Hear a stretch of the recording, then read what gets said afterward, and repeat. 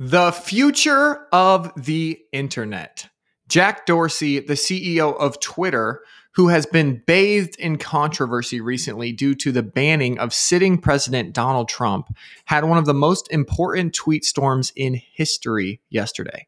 It deserves an entire letter. If you aren't subscribed yet, you should be. This letter and this audio version is free for 30 days, and I promise to never charge you a penny unless you love this letter. There's a button on your screen that says get 30-day free trial. I would jump and grab that while you can while it's still free. But I'll pick up this tweet storm on the third tweet. It's important that you understand what he is saying here, as it is the future of the internet. Jack Dorsey said, that said, having to ban an account has real and significant ramifications. While there are clear and obvious exceptions, I feel a ban is a failure of ours, Twitter, ultimately to promote healthy conversation and a time for us to reflect on our operations and the environment around us. Having to take these actions fragment the public conversation. They divide us. They limit the potential for clarification, redemption, and learning, and sets a precedent that I feel is dangerous. The power an individual or corporation has over a part of the general global public conversation. The check and accountability on this power has always been the fact that a service like Twitter is one small part of the larger public conversation happening across the internet. If folks do not agree with our rules and enforcement, they can simply go to another internet service. This concept was challenged last week when a number of foundational internet tool providers also decided not to host what they found dangerous. I do not believe that this was coordinated. More likely, companies came to their own conclusions or were emboldened by the actions of others. This moment in time might call for this dynamic, but over the long term, it will be destructive to the noble purpose and ideals of the open internet. A company making a business decision to moderate itself is different from a government removing access, yet can feel much the same. Yes, we all need to look critically at inconsistencies of our policy and enforcement. Yes, we need to look at how our service might incentivize distraction and harm. Yes, we need more transparency in our moderation operations. All this can't erode a free and global open internet. The reason I have so much passion for Bitcoin is largely because of the model it demonstrates, a foundational internet technology that is not controlled or influenced by any single individual or entity. This is what the internet wants to be, and over time, more of it will be. We are trying to do our part by funding an initiative around an open, decentralized standard for social media. Our goal is to be a client of that standard for the public conversation layer of the internet. We call it Blue Sky. So I'll skip the rest of it, but he basically talks about this is a very important moment, and it is. Wow. That is a lot. That was the end of the quote, by the way. This is me now. Wow. That is a lot to take in, right? Regardless of how you feel about Jack politically or how Twitter has handled Trump, I think we can all agree that this was one of the most transparent and thought-provoking tweet storms in history. And then, of course, the punchline is, you guessed it, Bitcoin.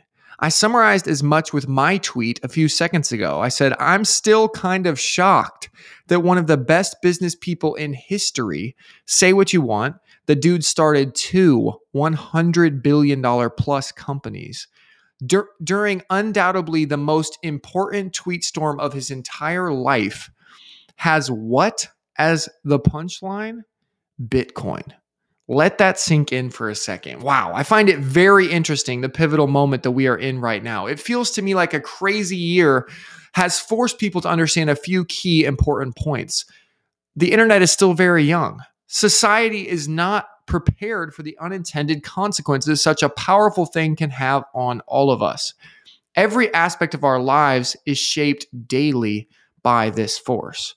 Right now, huge tech companies like Twitter, Facebook, and Google control that very thing that is shaping our lives. The future belongs to the companies that find a way to decentralize the internet. No one wants to be censored. And honestly, I doubt that good people want to do any of the censoring.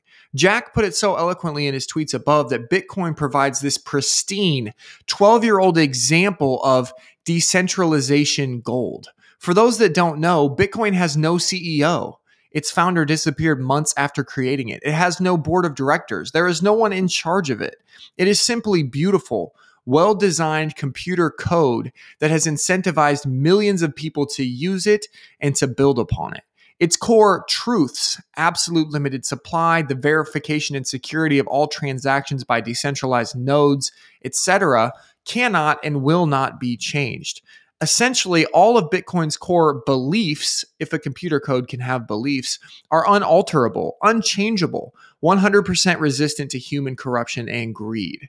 That's what we need all over the internet. We need to remove the human element.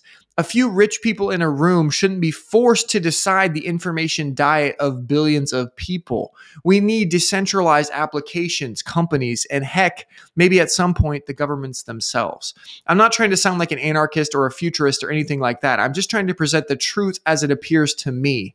It's obvious to me that decentralization is the honey badger of the internet. Honey badgers are known as the most badass animal on the planet. There's literally a viral YouTube video titled Honey Badger Don't Give an F. Bitcoin is the first example of the decentralized honey badger. It hard-coded itself to be 100 times better than its closest competitor, gold, in every way. It's more scarce, it's easier to transport, it's more secure, it's easily verifiable. And remember, these characteristics are hard-coded into the code and not controlled by any one person. It's like a robot honey badger that doesn't care what you or I or even Jack Dorsey thinks. It knows it's better than its competitor. It knows no one can stop it because there's no one to stop. So it just keeps taking market share on its way to becoming the next global reserve currency. Now, before you think I'm crazy again, just think about it. Decentralization will win. It's not a question of if, it's when. Take Twitter, for example. Which is better? A company controlled by a handful of rich people in a room, improved by a team of 1,000 programmers, or the decentralized alternative that allows for actual free speech that is improved on by millions of talented programmers due to its open sourced, decentralized code base? Oh, and did I mention it will probably be free and not have any ads? How do you compete with free? You don't. You get crushed. Jack Dorsey knows this. He basically said as much in his tweet storm above.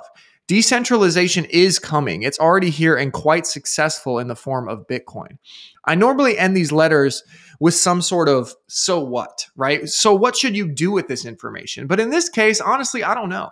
I don't expect anyone reading this to go out and build the next decentralized platform to challenge the current tech monopolies. I just wanted to let you know where we are at and where we are headed. Staying informed is the only way to actually benefit from the massive changes that we will see in the coming years. If 2020 taught me anything, it's that we are all wildly underestimating the magnitude of that coming change. See you subscribers tomorrow. Have a good one.